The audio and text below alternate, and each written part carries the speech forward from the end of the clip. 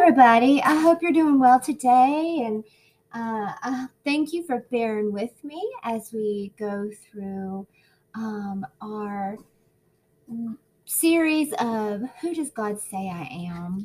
And today I'm so excited to talk to you about something that I've just really struggled with lately. And I skipped all the others in the lineup and went straight to this one when I seen it because I was like, I knew I just needed to talk about this today. And that is God sees us as joyful. And the verse that I was given or that I had seen was John 15, 111, or John 15:11, I think, or right in the mix. And it says, "These things have I spoken unto you, that my joy might remain in you, and that your joy might be full." So in this verse, we see that God has joy, but that we also have the power to have that joy. So let's talk a little bit about that today. I can tell you on a regular basis that my family definitely would not say that I am a joyful person. And I don't think that God would look at me right now and probably say that I am very joyful or find anything joyful about me.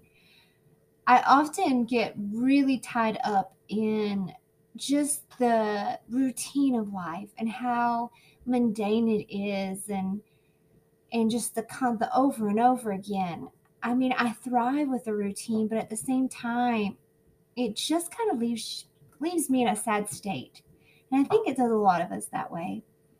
And trying to conjure up joy seems to just take so much effort and a lot of money.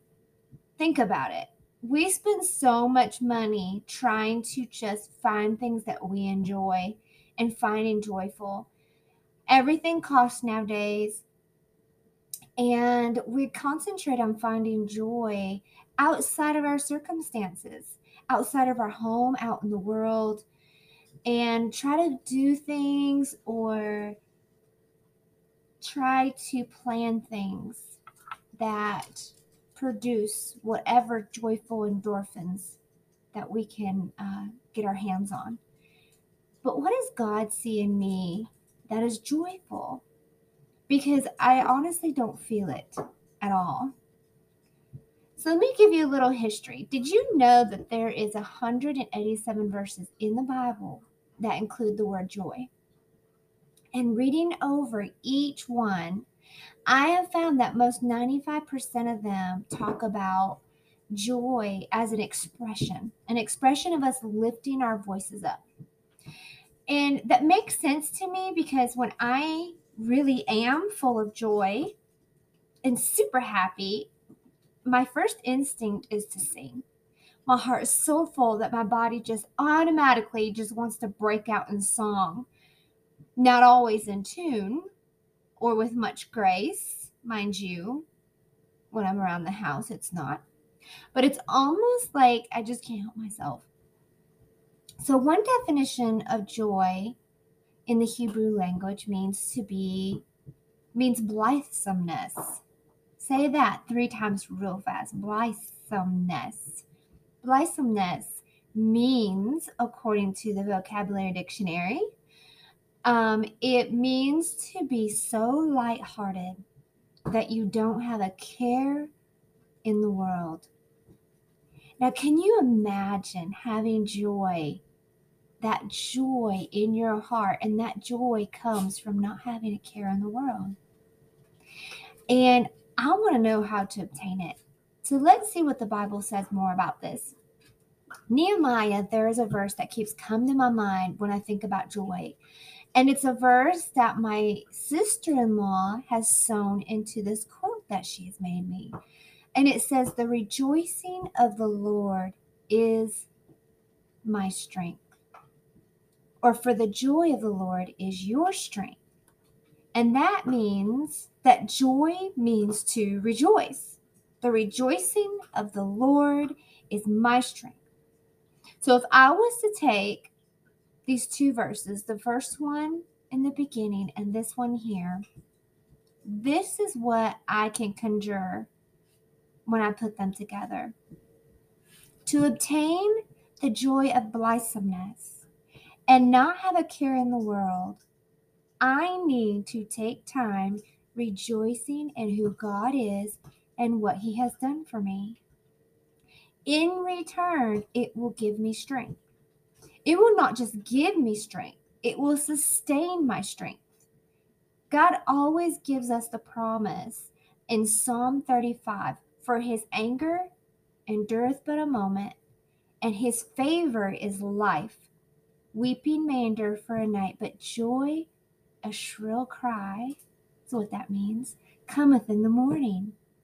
We will have moments of sorrow, moments of dealing with God's anger over our sin. But as believers in Him, we are favored. We are accepted as we are. We're favored, and He finds pleasure in us. This pleasure sustains us and carries us to a place of life. Not a life on earth, but a life in heaven. What I also love about this verse here is that it promises that joy always follows sorrow. Always. It may not seem like sorrow will ever end, or like the plucking away of the dead branches in our lives will never cease, but God promises it will. Am I joyful? Yeah, I guess I am. And you know why? Because today I'm going to concentrate and I'm going to meditate on all that God has done for me, all that He has brought me through, and all that He continues to promise to accomplish in me. Mostly, I'm going to concentrate on His love that He has for me, and He shows me as I wake up every day to a fresh start. That right there makes me joyful. I hope this has blessed you today. I struggled with posting this today because, everybody wants to read these uplifting things, and they want to hear that God thinks I'm joyful for just the way I am, sitting in the presence of where I am. But y'all, He is joyful. He loves us. We are His creation.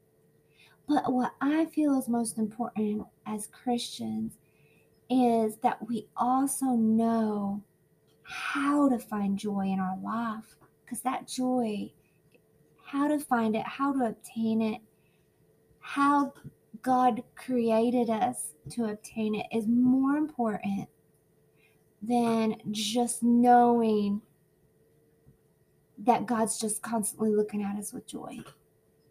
Because we need to know, sometimes we just need to know.